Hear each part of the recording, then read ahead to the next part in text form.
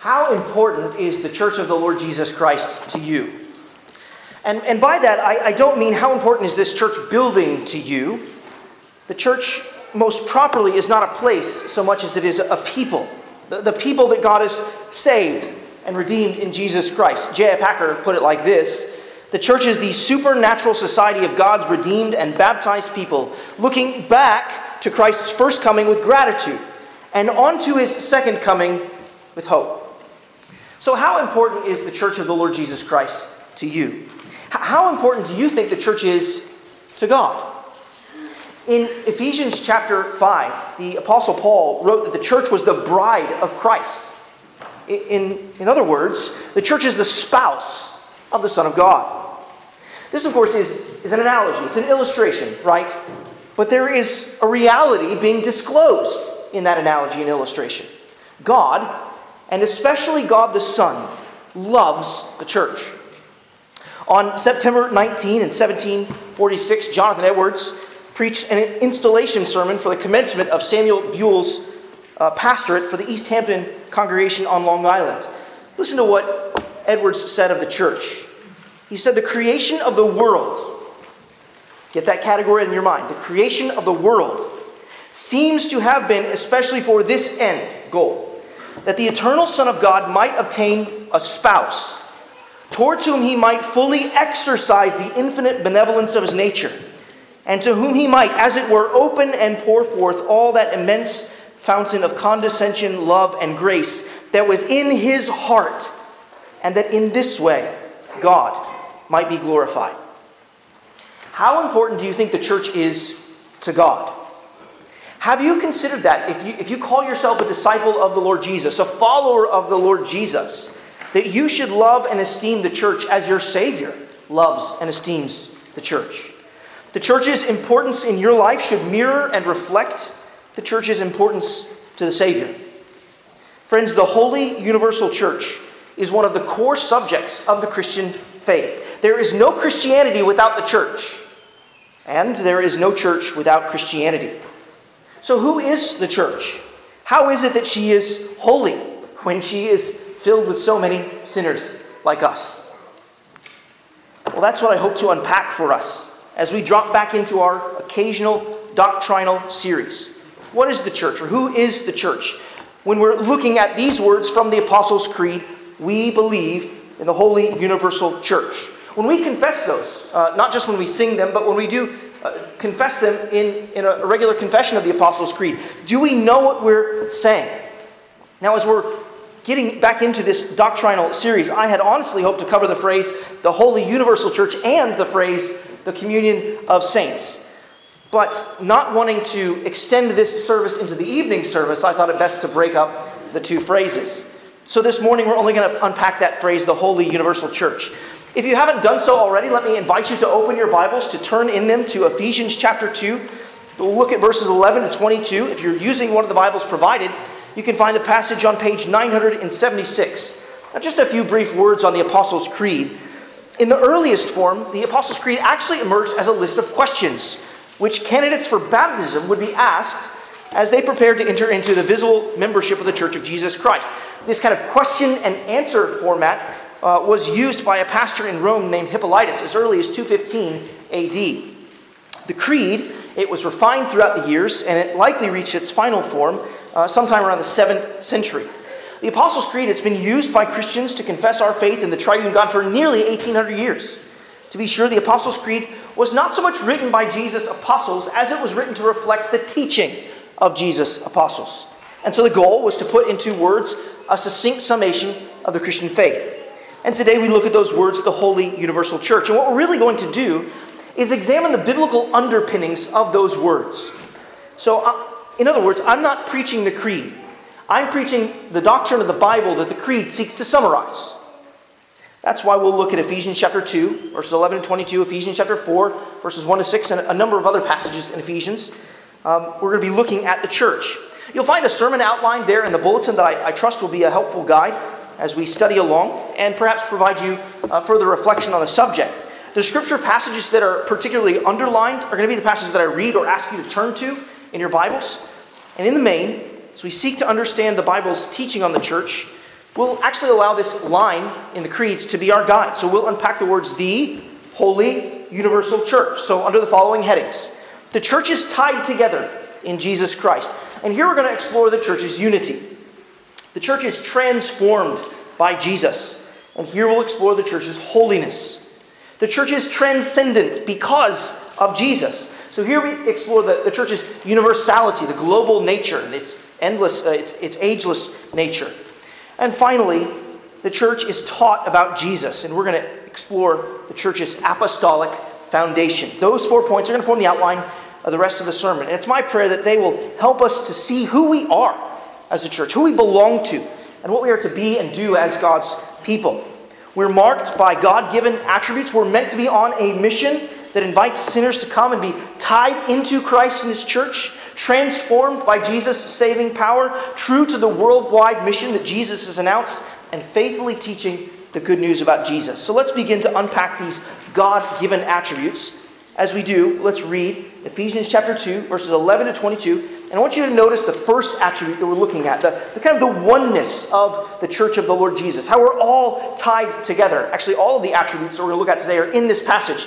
But try to see if you can see how in this passage, Paul speaks about the unity of the church. Follow along as I read Ephesians 2, verses 11 to 22. Therefore, remember that at one time, you Gentiles in the flesh, called the uncircumcision, or what is called the circumcision, which is made in the flesh by hands, remember that you were at that time separated from Christ, alienated from the commonwealth of Israel, and strangers to the covenants of promise, having no hope and without God in the world. But now, in Christ Jesus, you who were once far off have been brought near by the blood of Christ.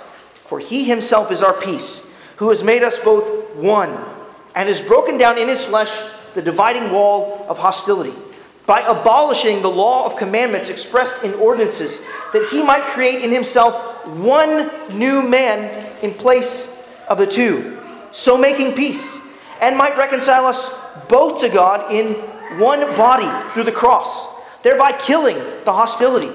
And He came and preached peace to you who were far off, and peace to those who were near. For through Him we both have access in one Spirit to the Father. So then you are no longer strangers and aliens, but you are fellow citizens with the saints and members of the household of God, built on the foundation of the apostles and prophets, Christ Jesus Himself being the cornerstone, in whom the whole structure, being joined together, grows into a holy temple in the Lord. In Him you also are being built together into a dwelling place for God by the Spirit.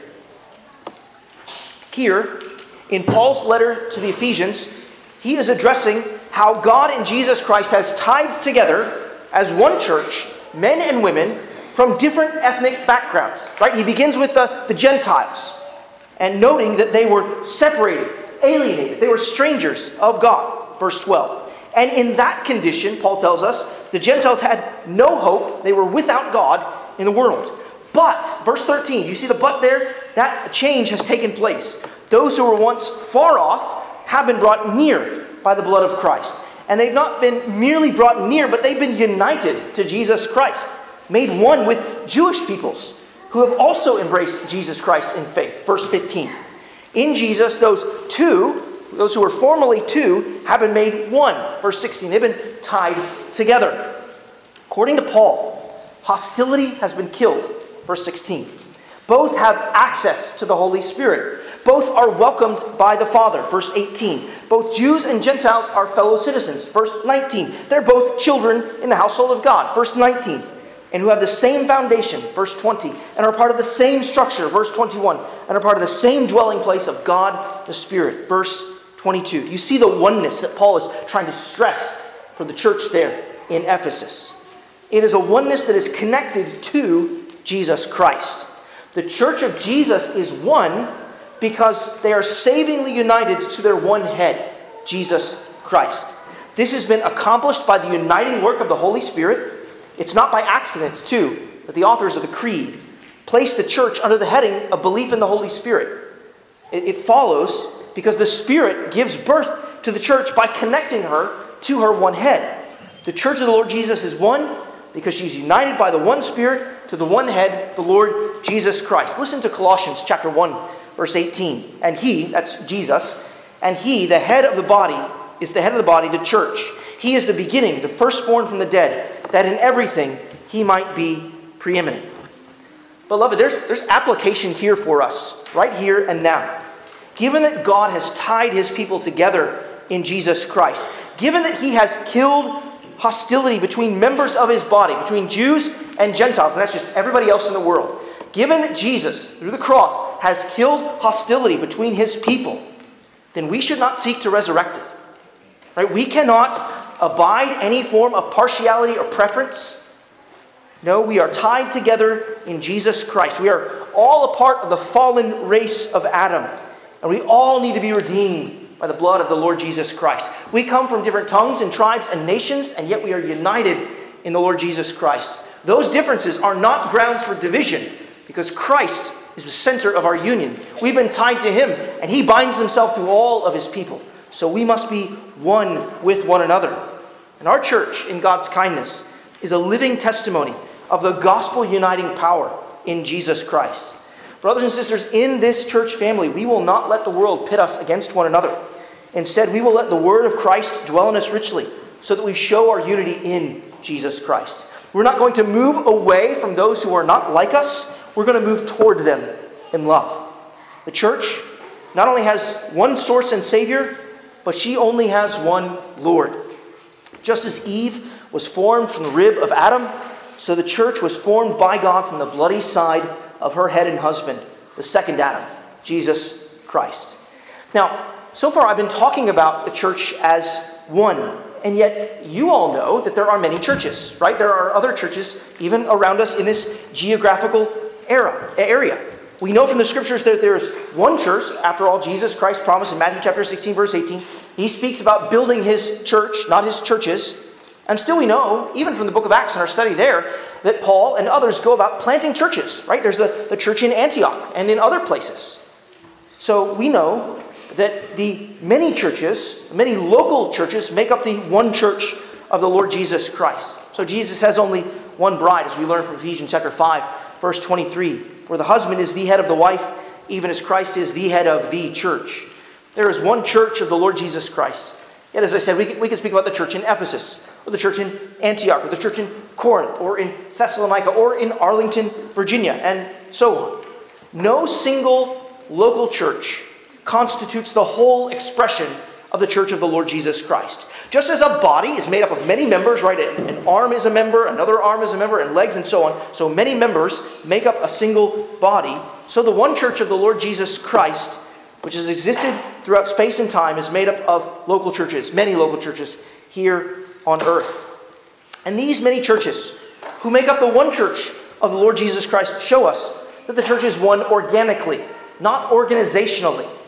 The church is one not as an earthly institution, but through God's spiritual incorporation of them into the one faith. Skip over to Ephesians chapter 4. Skip over chapter 2 to Ephesians chapter 4 and find verses 1 to 6 and see how Paul connects the unity of the church into the one faith. Read Ephesians chapter 4 verses 1 to 6. Paul writes, I therefore, a prisoner of the Lord, urge you to walk in a manner worthy of the calling to which you have been called, with all humility and gentleness, with patience, bearing with one another in love, eager to maintain the unity of the Spirit in the bond of peace. There is one body and one Spirit, just as you are called to the one hope that belongs to your call, one Lord, one faith, one baptism, one God and Father of all, who is over all and through all and in all. That's the unity that the Scriptures have in mind, a spiritual unity in Christ. The authority and sufficiency of His Word, His gospel, His truth, and it's a unity that is real and that exists. So consider this example. An Assembly of God missionary in Cambodia, an Anglican minister in Sydney, a Baptist pastor in Portugal, a Lutheran minister in Alexandria, a Presbyterian minister in New Zealand, a Korean missionary in Turkey, and an interdenominational pastor in Ras Al Khaimah may have never met, but they preach the same gospel when they proclaim that salvation comes by grace alone, through faith alone, in Jesus Christ alone. And that is a real and living unity among the church of the Lord Jesus Christ. Now think of all those places that I just named, and the gospel expression there. This unity, organically, not organizationally, it allows for true unity, but does not demand uniformity. This is a point that's often missed in our society today. Unity is not the same thing as uniformity. So a church in sub-Saharan Africa does not have to sing the same hymns and songs in the same way that we do. And yet we have unity with them insofar as we preach and proclaim the same faith in the one Lord Jesus Christ. The oneness of the church is not a reaction to a creed or a constitutional church order, but rather the oneness of the church is brought about by her head, Jesus Christ. The many churches are tied together in Jesus Christ. Herman Bavinck puts it like this: it is Jesus who, continuing his mediatorial work in the state of exaltation, joins his churches together and builds them up from within himself as the head, and governs it, gathers and governs it, always remains with it, and is most intimately connected with it, and dwells in it by his Spirit. One attribute of the church is that she is one, that she's tied together in Jesus Christ. Another attribute of the church is that she is holy, that she is transformed by Jesus. This is our second point. The church is transformed by Jesus. And the church is transformed by Jesus in a couple of ways, right? Sinners, like you and me, we are made saints through salvation in Jesus Christ. But saints are also transformed as they mature in holiness. So turn back to Ephesians 2. I think you're in Ephesians 4. Go back to Ephesians 2. And when you get there, look at verse 22. Do you see what Paul says there? Paul says that those who are fellow citizens and members of the household of God are not only built on Jesus and the apostles, but that as a whole, the structure, they're being joined together and growing into what? Into a holy temple in the Lord. Not only that, they are a dwelling place for God by the Holy Spirit. This is why we confess that the church is holy. To be holy means to be set apart, right? Separate from sin. This is what makes the holy God holy other. Right? He is completely and totally separated from sin. He's perfect in purity and righteousness. Think back to how God responded to Nadab and Abihu when they offered unauthorized or strange fire. What did God do? He responded with his own consuming fire. God made it clear that he was to be honored as holy, set apart as holy other. And it couldn't be worshipped in any common or profane ways. No, he needed to be worshipped in holiness. You remember what the angels of Isaiah 6 proclaimed, right? They proclaimed, "Holy, holy, holy is the Lord God Almighty." And the Lord told his people, "Be holy as I am holy." When speaking about the church, the Apostle Peter said this in 1 Peter chapter 2, verse 5. "You yourselves, like living stones, are being built up as a spiritual house to be a holy priesthood, to offer spiritual sacrifices acceptable to God through Jesus Christ." So how is it that when we confess the Apostles' Creed, how is it we confess that the church is holy when she's filled with such unholy people? We confess that the church is holy because Jesus makes her holy and because he matures her in holiness. It is Jesus who transforms the church and makes her holy. Listen to what God has done in Jesus Christ. This is Ephesians chapter 1, verse 4. "Even as he chose us in him before the foundation of the world, that we should be holy and blameless before him."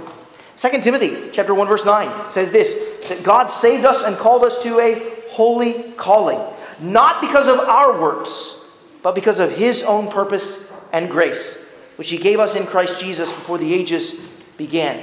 You see, Jesus set the church aside for salvation. He set us apart for salvation, calling his people out of darkness and into his marvelous light. Not only that, but Jesus sanctifies and purifies his church in his grace. Flip back over to Ephesians chapter 5. Ephesians chapter 5, verses 25 to 27. Friends, we cannot make ourselves holy in the hopes of being incorporated into Jesus' church. No, Jesus must save us, set us apart for holiness, and sanctify us by his Holy Spirit. As we read these verses 25 to 27 of Ephesians chapter 5, notice how Paul describes the work of the Lord Jesus Christ concerning his church. Paul writes, "Husbands, love your wives as Christ loved the church and gave himself up for her, that he might sanctify her, having cleansed her by the washing of water with the word, so that he might present the church to himself in splendor, without spot or wrinkle or any such thing, that she might be holy and without blemish. The church is first made holy by salvation. She is set apart to receive the special saving love of the Lord Jesus Christ. And it is Jesus who makes the church and the members of his church holy. So friend, if you're here this morning, you're not a believer and follower of the Lord Jesus Christ, perhaps you're thinking to yourself that you need to be holy. Indeed, you do. We all need to be holy. You need perfect purity. You need radical righteousness, because the holy God will only receive holy people into his holy presence. But the truth is that by nature, none of us are holy. No, we are, in the words of Paul, the words that we just read, we're in need of cleansing, right? Because we're stained with sin. We're in need of washing because we're dirty with depravity. So if you come here thinking that you need to get yourself cleaned up in order to be accepted by God, then you've got it all wrong. Look at the words of Ephesians 5, verses 25 to 27. It's Jesus who makes us clean. It's Jesus who washes. It's Jesus who cleanses. It's Jesus who presents his church in splendor. It's Jesus who removes the spots. It's Jesus who irons out the wrinkles. It's Jesus who heals the blemishes. Friend, you know your own heart. And you know that you cannot overcome your sin. But Jesus can. That's the good news of the Scriptures.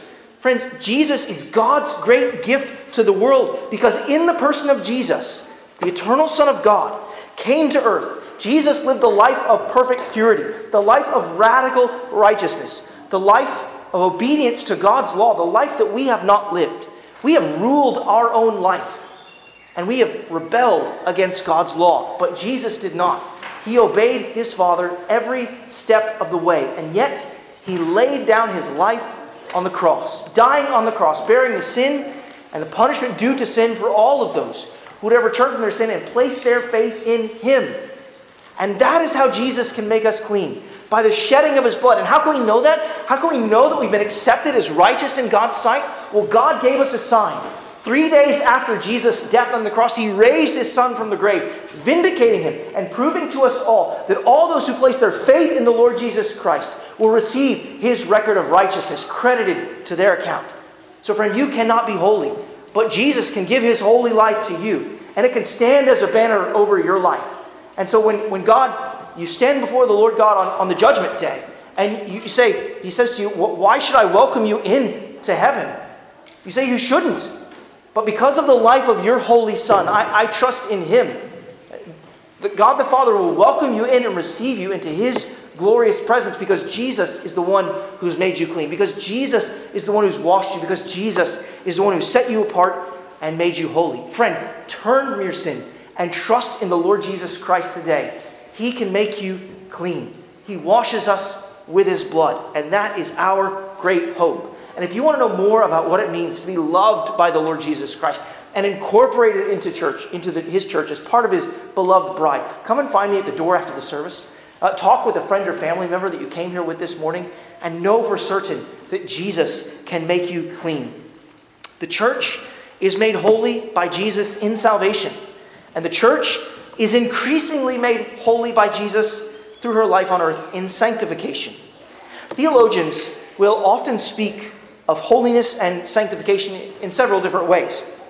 There is positional sanctification and holiness. That's where God sets us apart and places us in Christ. We're in the position of being hidden in Christ and trusting in him, and so we are saved. That is positional kind of sanctification and holiness. But then there is progressive sanctification and holiness, where we continue to fight against sin and grow in the likeness of Jesus Christ. In other words, to say that the church is holy is not to say that she's completely free of sin. No, we know our own lives. Though we may be saved, we know that we still struggle with sin. The church is a company of sinners saved by grace and made holy by Jesus Christ. But we still continue to fight the indwelling sin that remains. Don't forget the opening words, the words of Paul in our opening text. If you flip back to Ephesians chapter 2, verse 21, you'll see that Paul spoke of the reality that the church is growing into a holy temple. That's the nature of the Christian life. We are growing into a holy temple. That growth is not yet complete, and that it will not be complete until glory. And this growth in holiness is part of God's will for us.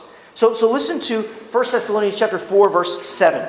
For God has not called us for impurity, but in holiness. In fact, 1 Corinthians chapter 1, verse 2 tells us that we're called to be saints, or literally holy ones. Beloved, this raises application for you and me, doesn't it? Are our lives as Christians individually and as a church corporately, are they marked by holiness? Are our lives distinct and different from that of the world? Are the words of Peter in 1 Peter chapter 2, verse 12 true of us? Peter writes, "Keep your conduct among the Gentiles honorable, so that when they speak against you as evildoers, they may see your good deeds and glorify God on the day of visitation." Is your conduct in this life described as honorable? Is your life filled with good deeds? Do we have the clear consciences and the good behavior that Peter talks about in 1 Peter chapter 3, verse 16? He says, having a good conscience, so that when you are slandered, those who revile your good behavior in Christ may be put to shame. It is holiness that actually sets us apart from the world. And sometimes it is our holiness that instigates the hostility of the world. It's holiness that makes us distinctive. So do your coworkers and neighbors and friends know you as a holy person? I think you ought to be known as a holy person. Not holier than thou, but you ought to be known as holy. Do they see you separate yourself from sin, seeking to live a life set apart from sin, a life devoted to purity in God's sight and righteousness according to God's design? Holiness means, in part, that we no longer identify with the world, but also that the world can identify us with the holy God. Brothers and sisters, even as we think about the need to mature and grow in holiness, we must always remember that Jesus has made us holy. Good works flow out of gratitude for God's grace. It is remembering that we have been made holy that motivates us to mature in holiness. The great Puritan minister John Owen once wrote, "Holiness is nothing but the implanting, writing, and realizing of the gospel in our souls." Holiness is what Christ has transformed us for. He has made us holy so we might mature in holiness. The church is holy and is becoming more holy. We are, as Peter said in 1 Peter chapter 2, verse 9, a holy priesthood, a people for God's possession. Does God own you? And do you feel that ownership over your life? This not only has application for us individually, but also corporately as a church. Honestly, the calling of the church to holiness is one of the reasons that we practice church discipline here at Arlington Baptist Church. In other words, if a person joins our church family and they become ensnared in sin and they refuse to repent of their sin, and they're beckoned by the church to turn away from their sin and to come back to the Lord Jesus Christ and faithfulness to Him, then we will remove that person as a member of our church family. And when that removal takes place, they are under the discipline of the church, not permitted to partake of the Lord's Supper here until they've repented of their sins and returned to Christ and been reunited with His church. And this is simply a faithful application of 1 Corinthians chapter 5. Let me encourage you to read that chapter later today. But essentially, it's where the Apostle Paul exhorts the congregation in Corinth to remove an unrepentant adulterer from their church body. And one of the reasons that Paul exhorts them to remove this unrepentant adulterer from their church family is because he says, a little leaven leavens the whole lump. Paul sees the unadmonished, the uncorrected, the undisciplined member of the church as dangerous to the church's holiness and health. Our ensnarement in sin as individuals can tempt other members of the body to give themselves to other ensnarements of sin. And as strange as it may sound, the holiness of the church is critical to her mission. If the church is not holy, then how can she proclaim the grace and mercy of the holy God with conviction, zeal, and earnestness? Your fellow members, brothers and sisters, your fellow members need your holiness. They need your holiness. The world needs your holiness. So we give thanks that Christ has not only made us holy, but that He is maturing us in holiness. We confess that the church is one, that the church is holy, and that the church is universal. That's the third attribute of the church. And in this attribute, we see that the church is transcendent because of Jesus. That's our third point. The church is transcendent because her Lord transcends all of time and space in his rule over his people. This is what makes the church universal. And the church is universal in the sense that God gathers his church from everywhere, every class, and from every period of time. The church is universal in the sense that the people of God are spread all over the globe. We prayed for brothers and sisters from the nation of Sri Lanka this morning, right? There are Christians all over the globe. God has chosen to save people from every tongue and tribe and nation. So listen to these words from Revelation chapter 5, verses 9 and 10. Picture of God's people gathered. And they sang a new song. Worthy are you to take the scroll and to open its seal. For you were slain, and by your blood you ransomed people for God from every tribe and language and people and nation. And you have made them a kingdom and priests to our God. And they shall reign on the earth. Remember how Paul, in Ephesians chapter 2, verse 11 to 22, declared that Jews and Gentiles, right, Gentiles are everybody else in the world, how Jews and Gentiles were being joined together. Well, the church is universal in the sense that people from all over the globe, from different ethnic backgrounds, make up the church. But the church is universal in another sense as well. The church is made up of people from different economic backgrounds. So consider the church in Corinth. Do you remember what Paul said in 1 Corinthians chapter 1, verses 26 to 31? Let me just read some of verse 26. Paul said, "For consider your calling, brothers. Not many of you were wise according to worldly standards. Not many were powerful. Not many were of noble birth." Right? Not many wise, not many powerful, not many of noble birth. And still it seems like it's possible that some of them were wise. And some did have power of some form in that society. And some were from noble birth. But here we see that the Lord God has called sinners from every economic station into his church. He favors none. He favors none because of their financial, social, governmental, or cultural position. But he makes all his children spiritually rich in the Lord Jesus Christ. The church of Jesus is universal in the sense that God saves people from everywhere. He saves them from every class and strata of society. But the church is also universal in the sense that God saves his people from every period of time. So the saints in the Old Testament, those who trusted in God's promises of a Messiah, are part of the people of God, the church, across the ages, and are properly understood to be a part of God's called out assembly. So our word for church in the New Testament is ecclesia, and it simply means assembly or even called out ones. It's the Old Testament counterpart to the word kahal, which means the very same thing, the assembly of God's people. Those who received salvation prior to the incarnation of the Son, right, prior to Jesus coming, in fulfillment of the plan of redemption, did so on the basis of belief in God's promises to send a Messiah who would rescue his people from their sins. And so now we know from Acts chapter 4, verse 12, that there is salvation in no other name but the name of Jesus. What was concealed in the Old Testament has been revealed in the New. The church is universal, or Catholic, to use the old word in the sense. She's one through all of the ages, believing on God's promises in faith, obeying God's commands out of love, and gathering with God's people. Now, I've chosen to use the word universal in place of the word Catholic, which I just recently used, precisely because of the misunderstanding that so often accompanies the use of that word. Still, you need to be equipped to interact with that word, because that's often how, when the creed is said or mentioned in English, that word Catholic is used in place of the word universal. The truth is that in the course of church history, this attribute of the church, the universality, has usually been referred to Catholic, Catholicane.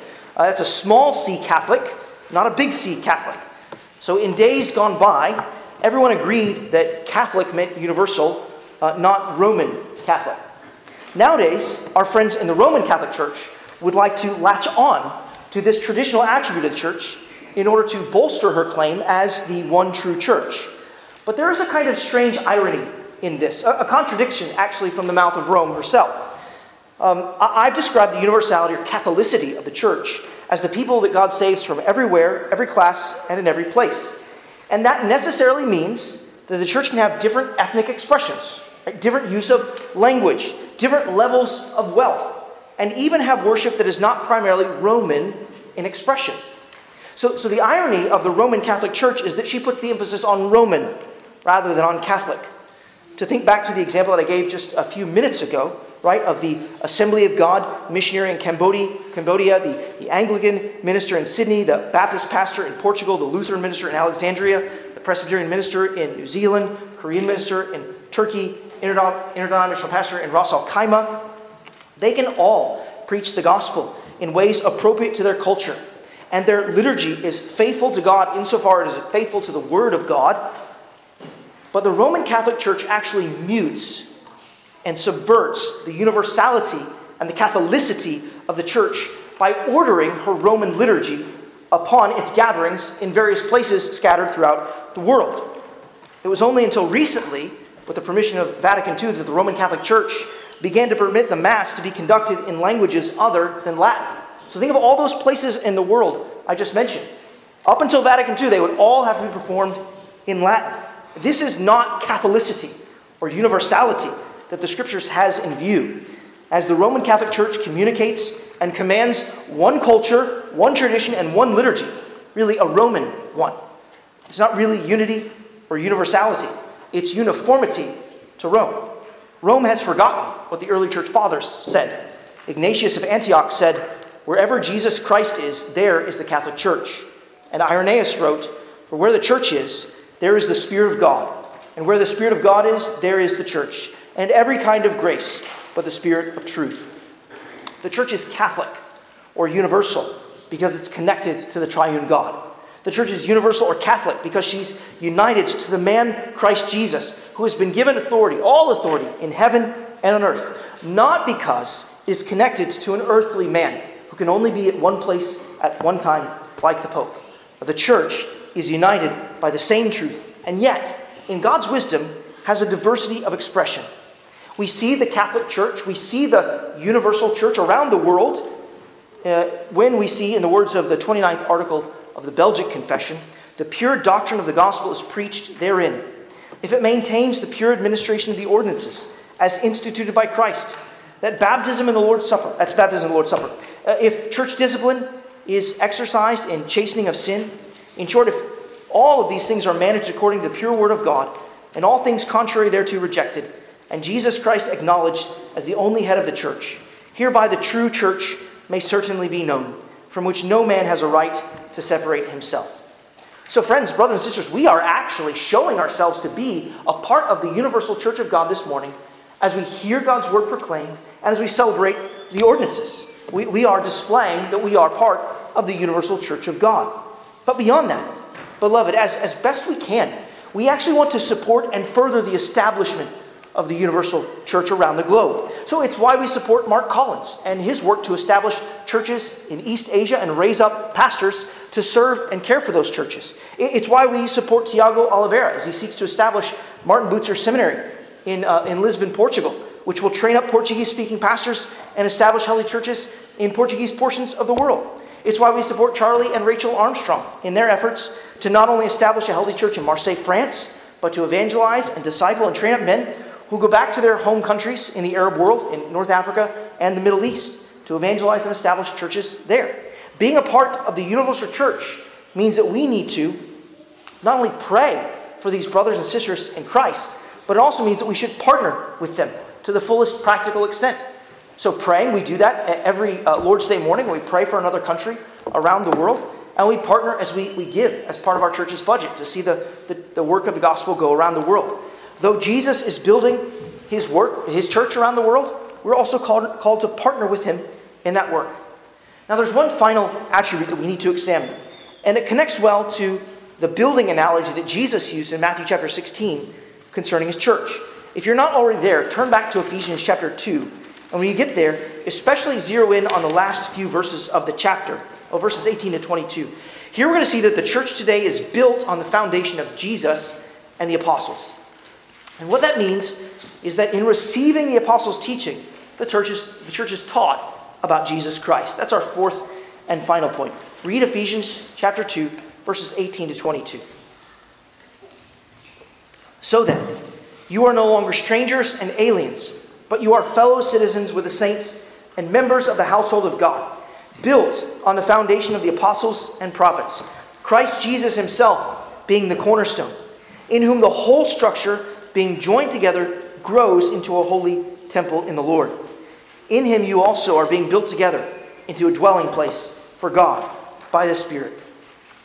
Throughout the course of church history, believers have referred to the church as apostolic, as you see there, and they do so from Ephesians chapter 2, verse 20 and following. The scriptures consider the apostles as of a single piece with the foundation of the church. And note that Paul views the history of the church as something of a building project. You get the analogy that Paul is working out here. This is a building project. The foundation of the church has been laid in the lives of Jesus and the ministry of the apostles and prophets. Once a foundation has been laid, you start building, which is why there are no more apostles today. The foundation has already been laid.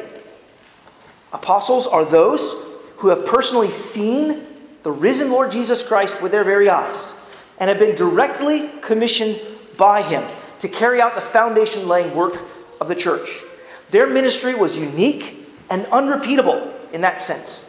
And Jesus underscored that in his teaching. So in his high priestly prayer, in John chapter 17, verse 20, Jesus prayed for those who would believe in him through the teaching of the apostles. So in John chapter 17, verse 20, he prayed, "I do not ask for these only, but also for those who will believe in me through their word," referring to the disciples who were with him there in that upper room. So now that the foundation of the gospel has been laid, and the gospel has been proclaimed, the building up of the church has begun. And that's why there are no more apostles. Now, I know that in your personal experience, you might come across some churches who refer to their pastors as apostles. But frankly, they're mistaken. They are right to desire to be connected to the apostles, and the church is connected to the apostles, but not through an apostolic succession of persons, but through the succession of the teaching and preaching of the apostolic gospel, preaching the same gospel the apostles preached. This is how the church is taught about Jesus. In fact, passing on the apostolic gospel, the preaching of Jesus' life, his death, and his resurrection was clearly a concern of the apostles and other New Testament writers. Think of how passionately Paul wrote to the churches in Galatia, in Galatians chapter 1, verses 6 to 9, how he exhorted them to hold on to the gospel that he preached and proclaimed. Think of how he warned them and encouraged them to reject false teachers of the gospel, those who preached a different gospel. Think too of how Paul, at the end of his life, exhorted Timothy to pass on the pattern of sound words and to guard the good deposit. You can find that in 2 Timothy chapter 1, verses 18 to 14. I'd encourage you to read that later today. Paul says, pass on the pattern of sound words. Paul was speaking of a codified, a clear body of teaching that the churches were to pass on. And that was the apostles' teaching. But also, not only that, to guard it, to protect it. So just before Paul told Timothy to guard and protect it and to pass on the pattern of sound words, he actually talked about what that was. He talked about Jesus' life, death, and resurrection. And of course, who can forget Jude 3? The entire purpose of Jude's letter is to exhort believers to guard the apostolic gospel, the heart of the Christian faith. Listen to Jude 3 and 4. "Beloved, although I was very eager to write to you about our common salvation, I found it necessary to write appealing to you to contend for the faith that was once for all delivered to the saints. For certain people have crept in unnoticed, who long ago were designated for this condemnation, ungodly people who pervert the grace of our God into sensuality and deny our only Master and Lord, Jesus Christ." The church is the church of the Lord Jesus only insofar as she holds to the apostolic preaching and teaching found in the Word of God. Like Paul exhorted and instructed Timothy, we too must pass on the pattern of sound words. Like Jude, we too must contend for the faith once for all delivered for the saints. And that's part of the reason that we're preaching through the Apostles' Creed and the Bible that the Creed is seeking to summarize. Part of the goal is to pass on the faith. The church is apostolic not because of a man on a seat in Rome, but because of the message that the apostles preached of the God-man who was crucified on that Roman cross. This is how the church remains the pillar and buttress of the truth, as Paul says in 1 Timothy chapter 3, verse 15. And this is our call, to keep preaching the same truth the apostles of Jesus preached. And in many ways, you are all responsible for maintaining the apostolic nature of our church. It is one of the reasons that we ask members to sign our church's statement of faith. Our church's statement of faith is a faithful representation of the apostolic preaching and teaching of the Word of God. And signing our church's statement of faith is a visible signal that you are committed to holding me, to holding the elders of this church, and other teachers of the church accountable and responsible to remain faithful to the Scriptures. Even your own personal study of the Scriptures helps to this end. As the Word of God sharpens you in your personal and private study, you are helped to see more clearly the apostolic gospel. As you study theology, you are equipped to the work of maintaining the apostolic nature of the church, as you discuss these items with fellow believers in Jesus Christ.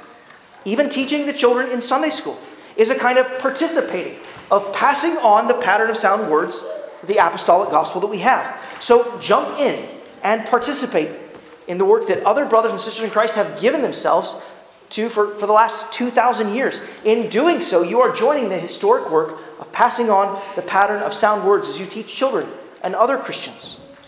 And as we conclude, we need to recognize that we've already been tied together in Jesus Christ. We are already one throughout the ages.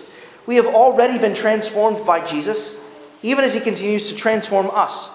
We have been made holy, and we are maturing in holiness. We are already a part of that transcendent, universal, and Catholic body of Christ.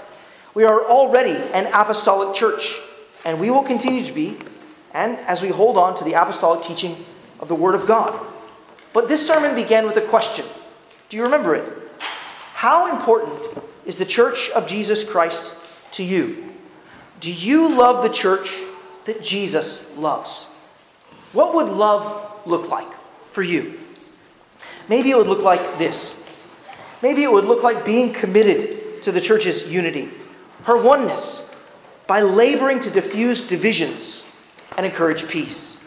Love would look like being committed to the church's holiness, by your own personal pursuit of holiness, and by your prayer and your concern that the church remains corporately holy. Love would look like being committed to the church's universality and Catholicity as you pray for and partner in the work of the Lord Jesus Christ around the world.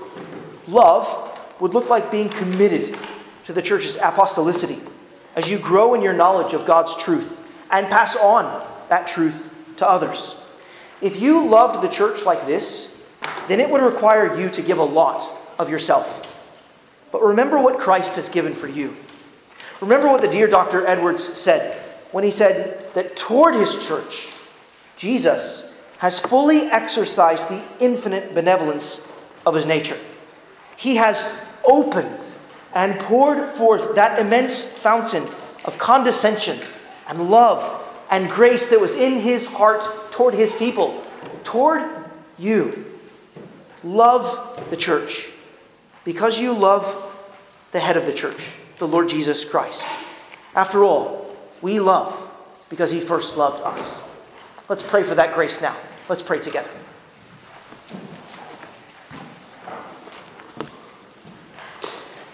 Heavenly Father, we give you thanks for the work of the Lord Jesus Christ. We give you thanks that he has united us together in himself and that we are one. And we even look forward to this expression of our oneness in the Lord's Supper. Heavenly Father, we pray and ask that you would make us holy, that you would set us apart for salvation, and that you would help us to grow in the likeness of the Lord Jesus Christ. Father, help us to delight in the work of Jesus that is occurring around the world. Help us to pray for gospel work here and beyond. And Father, we pray and ask that we would never forsake the true teaching of your word. Father, help us to remain faithful until the last day. We pray and ask this in Jesus' name. Amen.